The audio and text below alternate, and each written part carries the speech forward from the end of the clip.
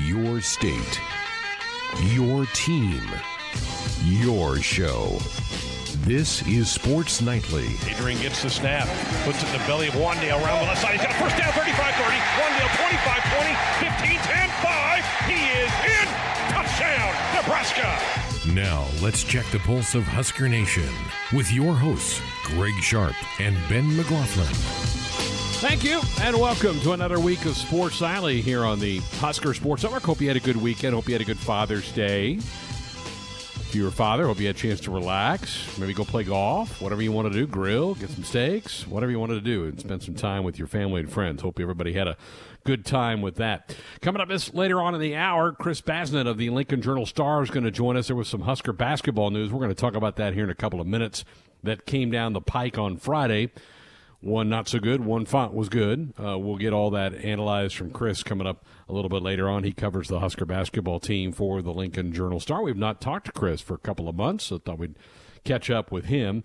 But we're going to start. Sometimes, Ben, we can get into the week, kind of be a little lighthearted and have some fun, but the thing broke on Friday when we were playing our best of game that isn't lighthearted at all. It's a fallout of COVID-19, and University of Nebraska Athletic Director Bill Moose announcing that several measures intended to mitigate the anticipated significant financial impacts of COVID-19 as the department's going to reduce their overall expenses by 10% during this coming fiscal year, which starts July the 1st. Among those, a reduction in approximately 10% of Nebraska athletics administrative positions across the department. That means people's job. We're hearing the numbers right around 20 people have been let go by the athletic department effective at the end of the month. And we like to have fun. Sports is kind of the toy department of life, but right now it's certainly being affected by the pandemic that we are dealing with here. There will be no merit raises for anyone in the department during the fiscal year, no increases in all sports budgets for the upcoming year. Sports programs are encouraged to build a more regional non-conference away schedule, thus limiting public exposure and allowing for reduction in travel cost. All administrative units across the department have been asked to reduce their budget by 10%. All staff travel, excluding recruiting, is going to be greatly restricted over the coming year, a reduction in recurring capital expenditures, and the summer program for student athletes is going to be limited next summer, in the summer of 2021. So this was a step Bill Moose took on Friday. Several departments around the country have already implemented some of these. I think Nebraska was holding out hope that we would be getting better news now on the virus and the possibility of filling up stadiums and arenas come the fall. This one hurts because, Ben, you and I both know some people that we do know have been let go. We don't know all the 20 names, but we do know a few that we know and people that we've liked. And this is upsetting people's lives that has now hit the Nebraska Athletic Department. Yeah, I mean, you kind of felt like it was inevitable when the virus first started happening. We started feeling some of the repercussions of the impact it had on our economy and our society. Our company was hit by it. Most companies of substantial size, or even at the local level specifically, are affected by this dramatically. And Nebraska athletics isn't immune to it. I mean, I think that you look at how things like this eventually trickle down. Nebraska's fortunate to be in a position where they make a lot of money. $150, $160 million a year.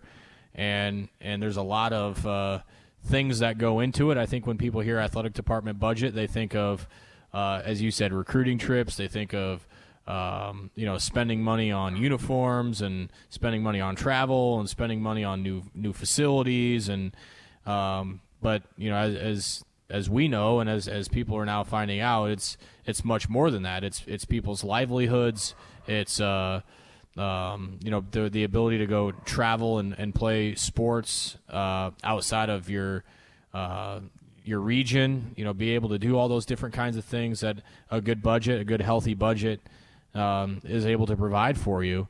And unfortunately, just starting first from the personnel side, these are people that have been around the University of Nebraska for a long time, a lot of them. And unfortunately, to no fault of their own because of the pandemic, are forced to find work elsewhere, where they've called Nebraska home for so long. They've been such a huge part to the university.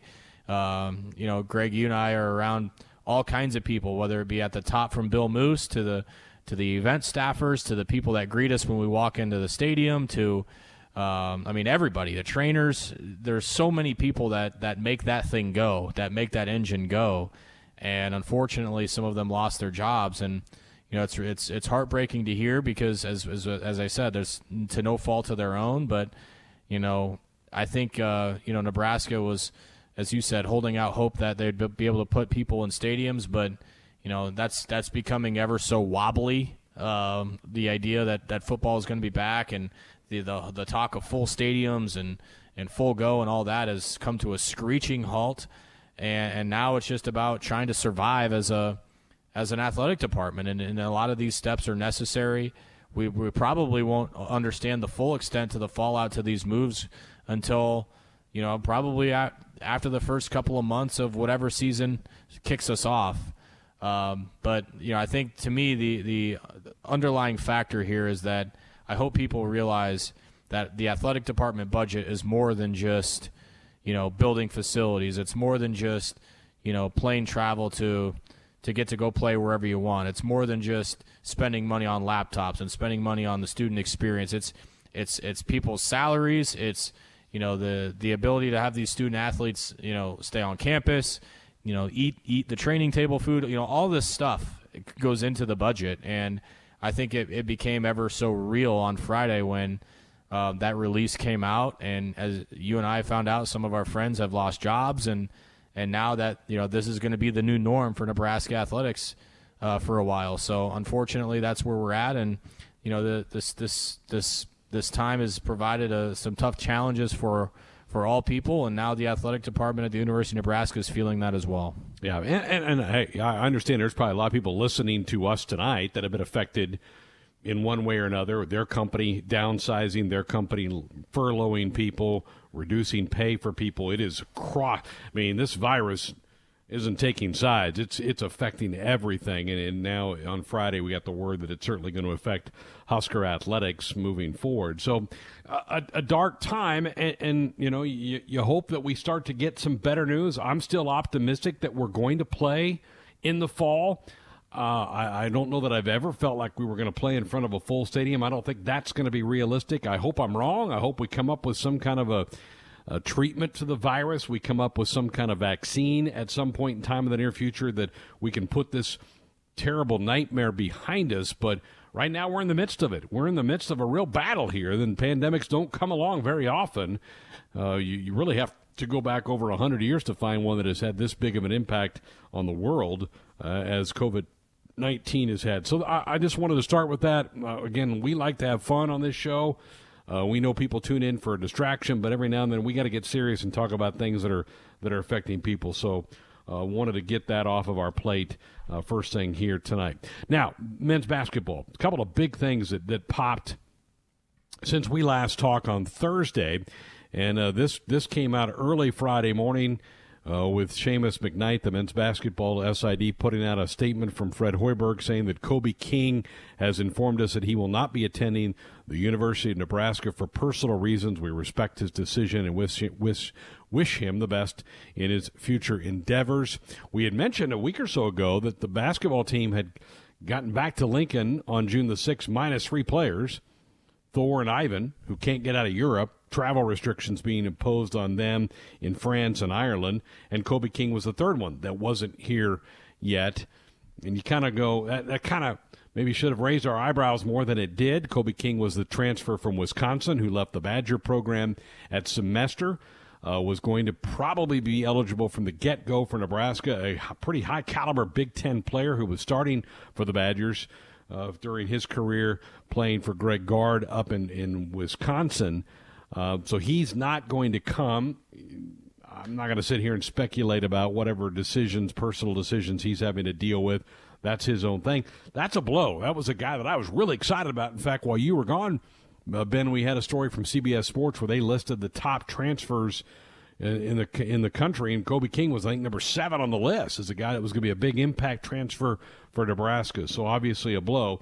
Offset some later in the day when Elijah Wood, a 6'6" point guard from the state of Maryland, reclassified. He was actually going to be a 2021 high school graduate. He reclassified. He had enough credits to graduate from high school, and he quickly snapped up the scholarship that was vacated by Kobe King. He comes to Nebraska, should be here within the week to start working out with his Husker team. So it's kind of a good news, bad news thing. The Kobe King one really hit me because that was a guy that I was really excited to have as a part of the Husker program. Yeah, I think we all were. I think when Nebraska announced that they were going to be able to grab him from Wisconsin, that's a Big Ten type talent that would have come here and definitely contributed right away. Had the NCAA, made the decision that we expected them to make. However, I will say this too. That's great, and who knows his situation, his circumstance. He said personal reasons. I don't know what those are. I don't even want to speculate what those are. But I would rather it be this way than have him come to Lincoln with those issues, try and fight through it, whatever it is, be really unhappy, and then all of a sudden decide to just pull the plug a few months from now, or even a week or two before or after the season had started. If he's 1 foot in, 1 foot out, let's cut the cord now and try and fill that spot. Obviously, they did. There was a guy that was on the hook with this staff, apparently, in Mr. Wood, that they knew that they could get on speed dial and come here and fill out a roster, and thankfully they were able to do that. I never want to say that it's a blessing that Kobe King came here. I'm not going to be that guy that said, "You'll get him out." That's not going to be my stance. But my point is, had this happened 2 months from now or 3 months from now, that's pretty much a wasted spot. And then the coaches are in a tough decision: do we fill the roster with anybody and be bound to that scholarship, or do we leave it open? And are we shorthanded again? At least this gave the staff enough time to contemplate what to do with his scholarship and go offer somebody and bring in somebody that they could have really used and just keep the train moving. So on one hand, yes, it's a huge bummer that Kobe King isn't coming here. He would have helped this team win. There's no doubt about it. He's without question, Greg. You're talking about a transfer from Wisconsin who's tasted major college basketball already to a young man who should be a senior in high school. There's really no comparison in the development level right now. If they were both to be here, who's going to be in a better position to help your team win? The answer is Kobe King 8 days out of 7. But at the same time, you don't want somebody here that's 1 foot in, 1 foot out already and kind of undecided on if this was going to be the best situation for him or not. So yes, he was able to work through those things and he ends up in Lincoln, but you would almost rather have this situation where he pulls the plug before he even gets to campus and you're able to fill that spot with somebody that is all in and you can help develop and you can start that college process and you don't have to worry about every night when your head hits the pillow, is he going to be on the team tomorrow? I think that's going to be a little bit of a relief for the coaching staff, and whatever it is that Kobe King's looking for, you hope he can find it. We're delighted to be joined now on the program by Chris Basnett of the Lincoln Journal Star. Hey, buddy. How you doing? How's your golf game? It's good. It's not good enough to play in the state match play this week here in Lincoln, but, it could be worse. I got out and played a little bit this weekend, so can't complain too much. Where are they holding that? It's out at Hillcrest Country Club here out on East O Street. Very good. Well, it gives you something. Are you covering that? I'm taking it? Yeah, I'll be out there tomorrow, and then I'll be out there, I'm sure, for the championship match later on this week. It's a loaded field, all the big names in Nebraska golf are in, so it should be a pretty fun time. How much have you enjoyed having the PGA back, at least to give us something to watch on weekends? Oh man, it's been good. I will watch just about anything sports related, and obviously I'll watch golf. So when that's the only thing on TV, you can bet I'm pretty well glued to the screen for a couple hours every time it's on. That league has really benefited. I know their ratings are through the roof, and the fields for the first 2 weeks have been unbelievable. Minus Tiger, you've had pretty much every big name in the sport playing in those two, so that's been a lot of fun. But you and I could talk golf all the time, but people want to hear you talk about some Husker basketball, as they've a lot of news, a lot of headlines over the last week with that. How surprised were you on the Kobe King announcement on Friday? I was surprised, and yet I wasn't. We're talking about a guy that committed very early to this program without setting foot on campus for a recruiting visit. He visited here when he was playing for Wisconsin, of course, during Big Ten play. But a guy that committed basically sight unseen, and has obviously spent the last few months at home like the rest of us. Probably had a lot of things on his mind. There's always that thought when it's personal reasons, you hope that everything in his personal life is okay and he's able to kind of get his hands around that and make sure everything's, going in the right direction and under control. But yeah, there's some surprise there, but at the same time, I think you might see maybe some more of this than usual this year with so many kids and so many transfers even that have had to, commit without taking a visit and without, meeting a coaching staff in person, even though they're able to do Zoom calls. So, yeah, I was a little surprised, but at the end of the day, I think there was a little bit of part of me that wasn't too surprised something like this would happen either. Well, I think maybe Nebraska knew something because it didn't take 6 hours, and all of a sudden, here's Elijah Wood committing to this thing, right? I mean, that almost had to be hand in hand. Yeah, you have to wonder that, and part of that too is Matt Abdelmassi, the assistant coach, who's kind of the recruit. Well, he is the recruiting guru for this program, and his connections all over the country. With whether it be transfers, high school kids, different programs, prep schools throughout the country. In the case of Elijah Wood, coming from Hargrave Military Academy, this was a guy Nebraska was interested in. Clearly, they had offered him a scholarship already. Kind of an interesting story, started out as a 2020 recruit, committed to Rhode Island, then decommitted and was going to reclassify to 2021. And then this opportunity kind of, presented itself, I guess, so to speak. And all of a sudden he's a Nebraska Cornhusker. So yeah, it seemed to work pretty smoothly for Nebraska. So you wonder if something was maybe in the works or like you said, Nebraska's coaching staff knew something was up maybe behind the scenes. What about that spot? I mean, they list him as a point guard. I mean, they got a handful of those on his team, don't they? Yeah, he seems like kind of the latest in a line of guys that can do a little bit of everything, right? You talk about the point guard position, and the probable starting point guard next year is going to be Delano Banton, and he's 6'8", Yeah.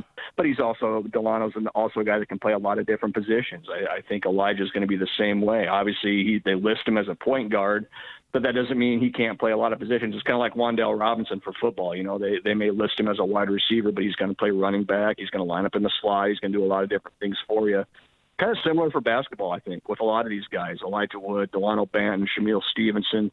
You can go on down the list through a bunch of different guys that can defend multiple positions, guys that can play multiple positions on offense. I think when it comes down to it, this staff wants guys that are skilled basketball players that can handle the ball, that can pass the ball, that can shoot the ball, and then you kind of plug them in wherever you may need them. I think that's what you're going to see these rosters kind of look like going forward as Coach Hoiberg and the staff kind of get more and more of their players into this thing and get them ingrained in the system. It's just guys. They may be listed at a certain position. They may be listed as a point guard, but that doesn't mean they can't play the 2 or the 3 or, maybe guard the 4 on defense or whatever it may be. So, yeah, he's probably going to be a point guard listed that way, but that doesn't mean that's the spot he's always going to play all the time either. Visiting again with Chris Basnett of the Lincoln Journal Star, covers Husker basketball for the Journal Star. Nebraska making some moves late last week with the subtraction of a player, but quickly filling that scholarship with Elijah Wood. You probably get this question, because I do quite a bit when I'm out talking to the folks, is, man, a whole new turnover of this team. I don't know that I look at it that way. With Ivan and Thor back and the 3 that sat out, and you mentioned Banton earlier, they really were a part of the program a year ago. To me, there's been an upgrade in talent. Do you see it that way, that they've upgraded the talent with the incoming guys? Yeah, absolutely. I think it's an upgrade, all the way across the board, whether it's talent, depth, length, size, physicality. You can just tick off all those things that Fred Hoiberg has talked about over and over. Rebounding ability, all those things I think have gotten better. Now, does that mean it translates to Big Ten play? Well, that remains to be seen. You're obviously talking about the toughest college basketball league in the country, and as we've seen, if it gets going bad in the Big Ten, it can go downhill in a hurry no matter how good you are. So, but yeah, I think on paper, this roster, the talent is a lot better and the depth is a lot better. I think you saw even with Thor last year, as good of a year as he had, he got tired at the end of the year. His shooting percentages went down. He was just having to play so many minutes, and that's as a basketball player, obviously you want that. You want to be able to play as much as possible, but boy, it really takes a toll on you physically, mentally, emotionally, and when you lose a bunch of games, that doesn't help either. So, yeah, you mentioned the two returners, Thor and Ivan, plus those three guys that sat out. Those are three guys that are going to play a lot of minutes for Nebraska this year. So, yeah, there's a lot of new faces, but at the same time, you're going to have five pretty key guys that have been around this program for at least 1 year. And in the case of Thor, now he's going to be a senior, and Ivan being a sophomore. So there's guys that are plenty familiar with what Fred Hoiberg wants to do, and those guys I think are going to be looked at to kind of bring this group along as they start getting together.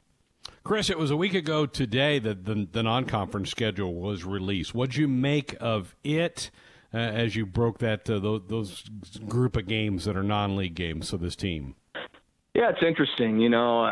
There's a lot of matchups that are really intriguing. Of course, the first one that comes to mind is the Kansas State game down at the Sprint Center. I think that's one everybody's looking forward to. But, you start looking at the home games, and I had a few people tweet at me or ask me about, the home schedule, it isn't real tough, outside of Creighton, on paper isn't real tough outside of Creighton and then maybe one or two others. Well, you got to remember, you're playing 20 Big Ten games too. You're going to, the chance to, build up your net is going to be there plenty in Big Ten play. And we're also talking about a team, as we just talked about, you're going to be ingraining a lot of new faces onto the floor that didn't play last year. And you need that non-conference to build continuity, to build consistency, especially in a year like this when who knows when they're going to be able to practice together consistently. Who knows what the schedule will ultimately look like a few months from now, with all these guys being apart, not being able to even see each other face to face until a couple of weeks ago. You need time, and you don't need a meat grinder in the non-conference, especially at home. You need games that are winnable games that give you a chance to kind of feel good about yourself at home, and then give you, some more confidence going into those road games and those neutral site games. And I say neutral site games, look at the Myrtle Beach tournament and some of the quality teams that are in that. Dayton, Pitt, there's all kinds of Mizzou will be in that. There's all kinds of quality in that too. So I think some folks maybe look at the home schedule and go, that's maybe not great. But you start looking at the games Nebraska's going to play away from Lincoln, and I think there's a good mix there of winnable games and games that are really going to challenge this team before conference play starts.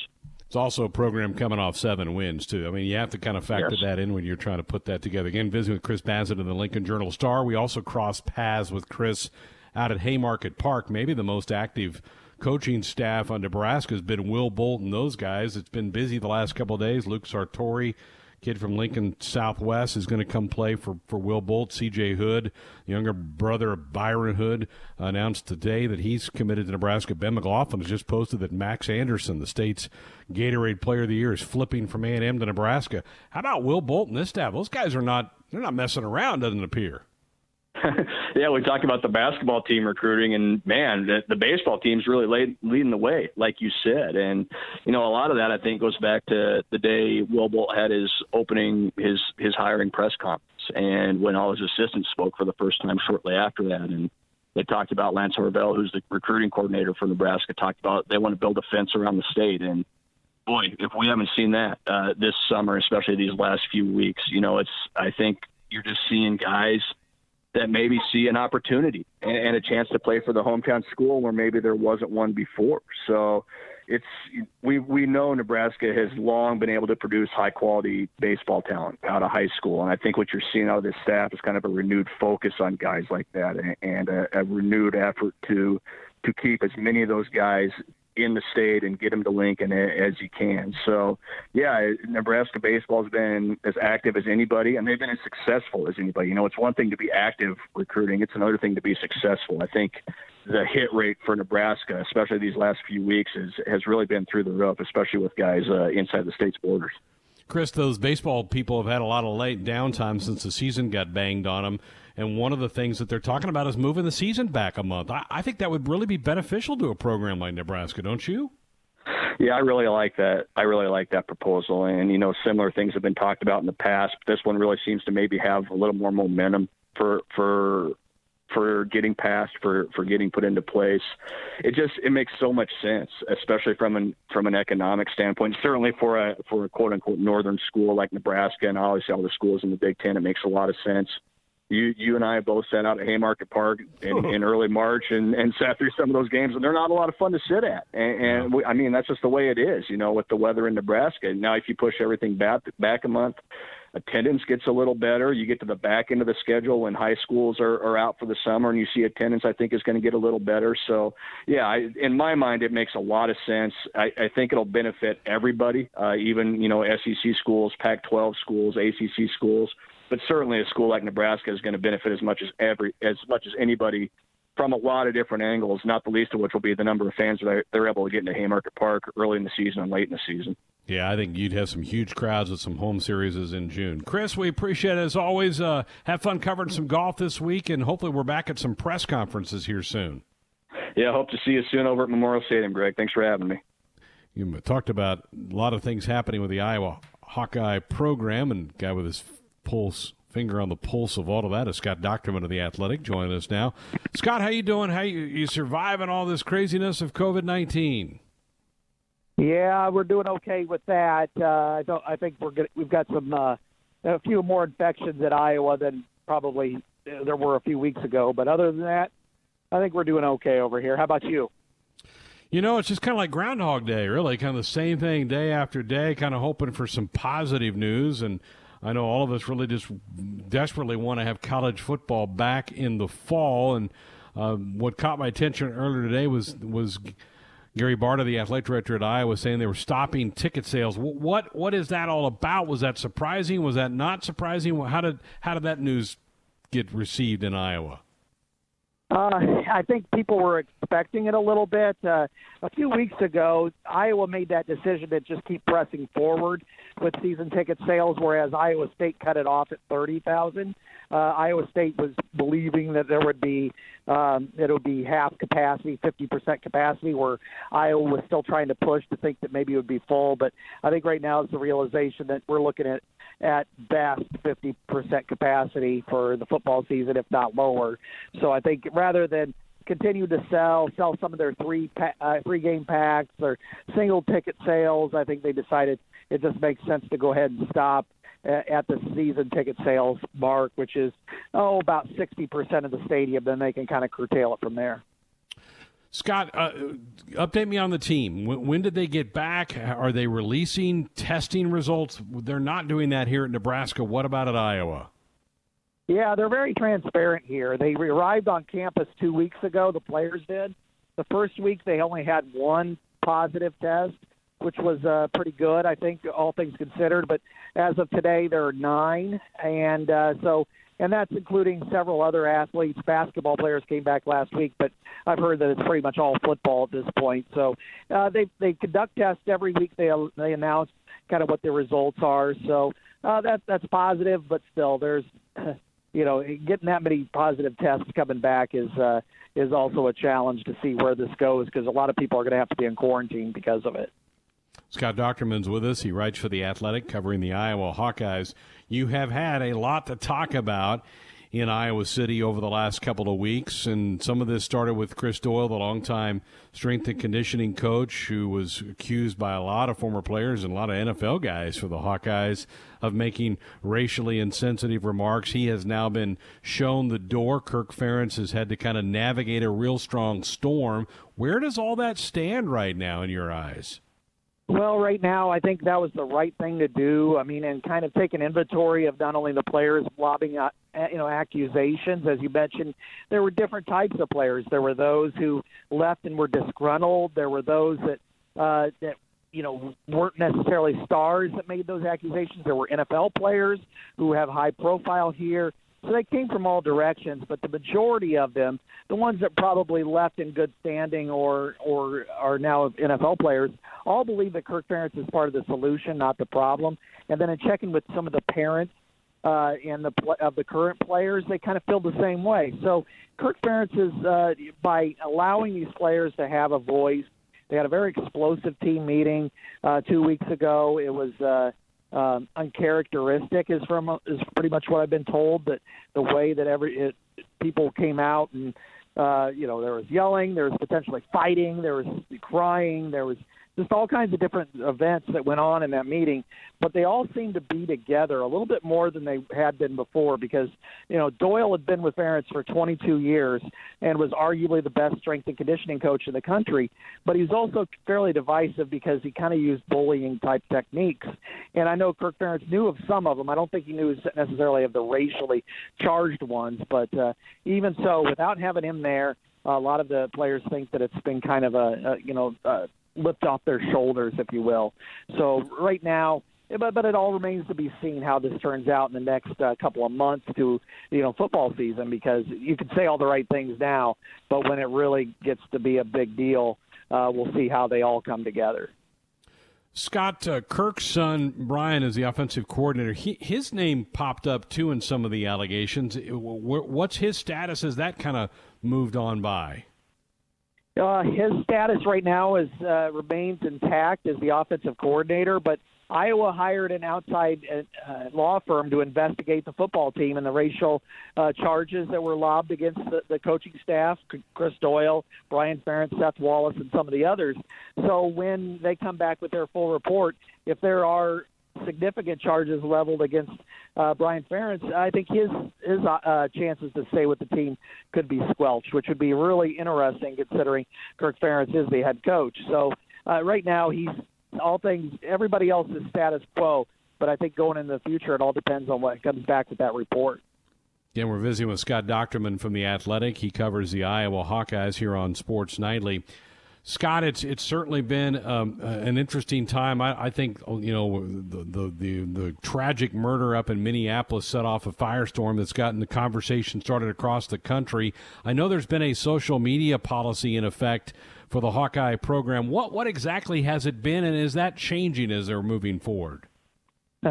Yeah, it changed significantly. In fact, there was a Twitter ban until a couple of weeks ago that Iowa had, and it was kind of archaic, but they were able to use Instagram and Facebook and some of the other platforms, but they were not allowed to post on Twitter.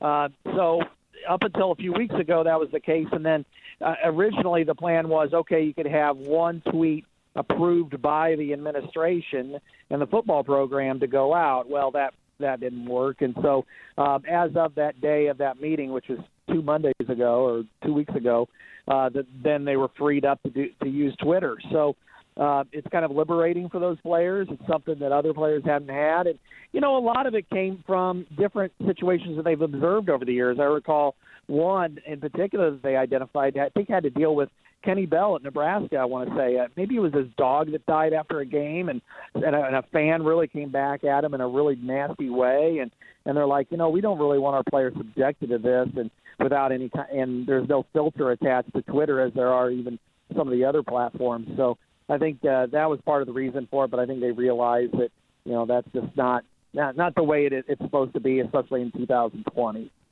Yeah, it's the worst kind of fans in my eyes, of the fans that go after these student athletes. It's just reprehensible for me. I don't know how some adult could think that that's appropriate to do. Well, you didn't have a spring practice. Update me on the quarterback situation. Is that settled? Is that going to be played out when we get into late July and August? What do you think of the quarterback spot? Right now it's pretty much settled, and that's Spencer Petras. He was the backup last year. He'll be a sophomore this year. He played at the same high school. In fact, he was recruited by Nebraska and Mike Riley and liked Nebraska, but as soon as Mike Riley's status became really up in the air, I think that's when he started looking around. He was originally committed to Oregon State, but he's got an incredible arm. He's from Northern California, went to the same high school as Jared Goff, and could really sling it. And considering he has a pretty healthy assortment of wide receivers at Iowa that we haven't seen in many, many, many years, he'll be able to get it up and down the field. Now, will he be able to make the right plays in the right situation and the checkdowns and not rely on his arm strength? That remains to be seen. But I think there's a lot of faith in him, and this is going to be one of the easier transitions quarterback-wise that I've seen at Iowa. There's really no competition to speak of. Although if, freshman Alex Padilla or incoming freshman Deuce Hogan, make it interesting, that would be certainly something good for me to write about. But right now I anticipate it's going to be Spencer Petras. Did he get any snaps at all last year? Yeah, he played in, I think, 4 games. He scored a rushing touchdown. But Nate Stanley really carried the day. And, In fact, late in the Nebraska game, Stanley was hurt. And there was some question as to whether or not he'd be able to finish the game. And Petras was ready to go in. And Brian Ferentz said afterwards, hey, if he would have gone in, we wouldn't have held anything back. So they really think highly of him. Well, Scott, we appreciate the update. You've had a lot going on. I mean, we've all had different angles to cover during this shutdown over the last 3 months, but I don't know that anybody's been as busy as you guys have over there. We appreciate you coming on and updating on us on all this. Take care of yourself. Stay healthy. Let's hope we have some college football going here in a couple months. You bet, Greg. That's my goal. I hope we can talk college football here in a couple of months. Before we get into our weekend winners, I do want to update you on Major League Baseball. We told you that the Players Association voted down 33-5, the latest proposal from the owners. The commissioner, who can overrule all this and say we're going to play and lay out the parameters, he's on a call tonight with the owners. Apparently, the owners are asking the Players Association if they can report to camp by July 1st and then sign off on health and safety protocols. They've asked the union to respond by 5 o'clock Eastern time tomorrow.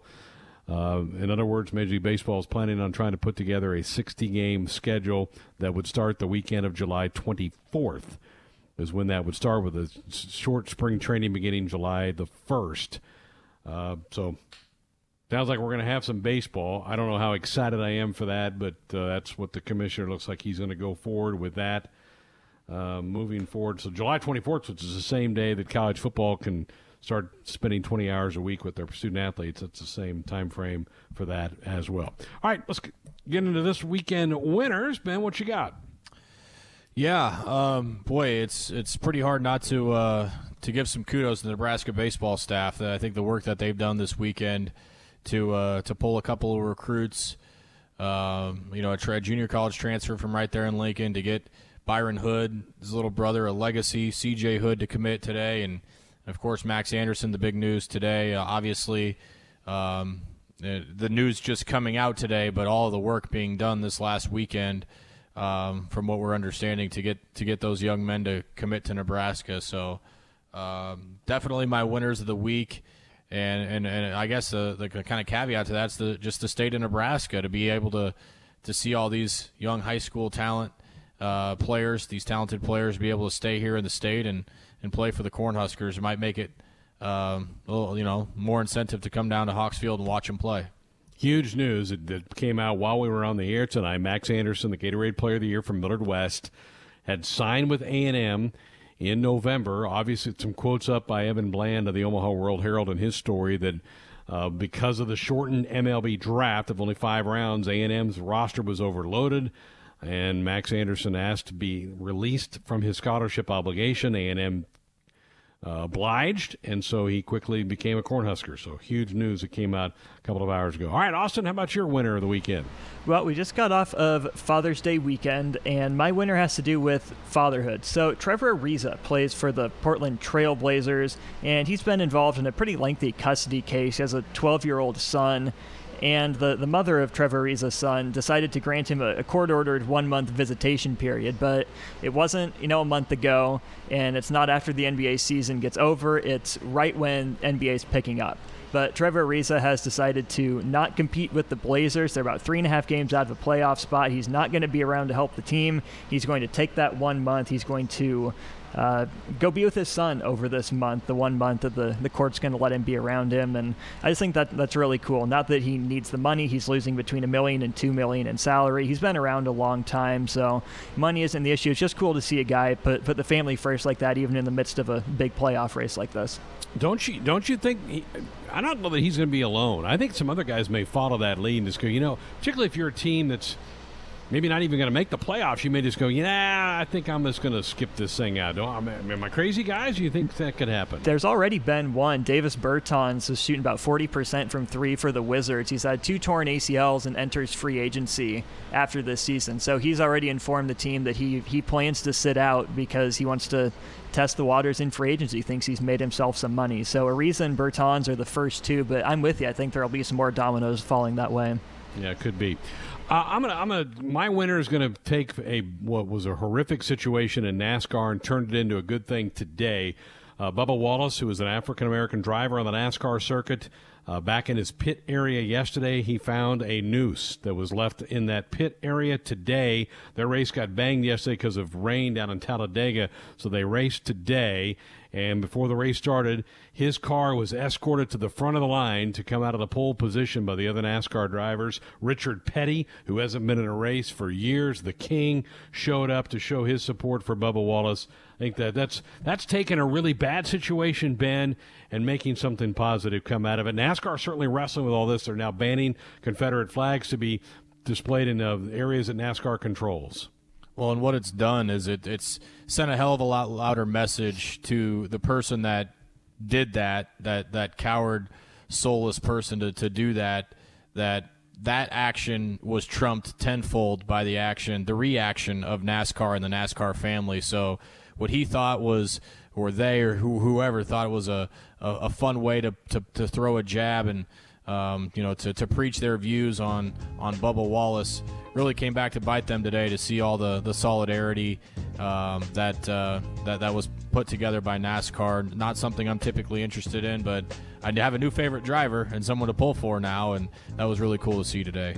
Ryan Blaney, driving the Ford car, number 12 car, was the winner today at Talladega. They did allow about 5,000 fans through the doors to watch that race. First time NASCAR has allowed fans to come into the tracks to watch some racing. So that's my weekend winner here today. Coming up tomorrow night on the program, we're going to get the Blitz back. We took a week off from the Blitz last Tuesday to have the Scott Frost press conference clip, so we'll check in at Ohio State, Penn State, and Michigan tomorrow night. We'll also have Top 10 Tuesday. We're mulling over the greatest father-son duos in sports. We'll have some fun with that one tomorrow night.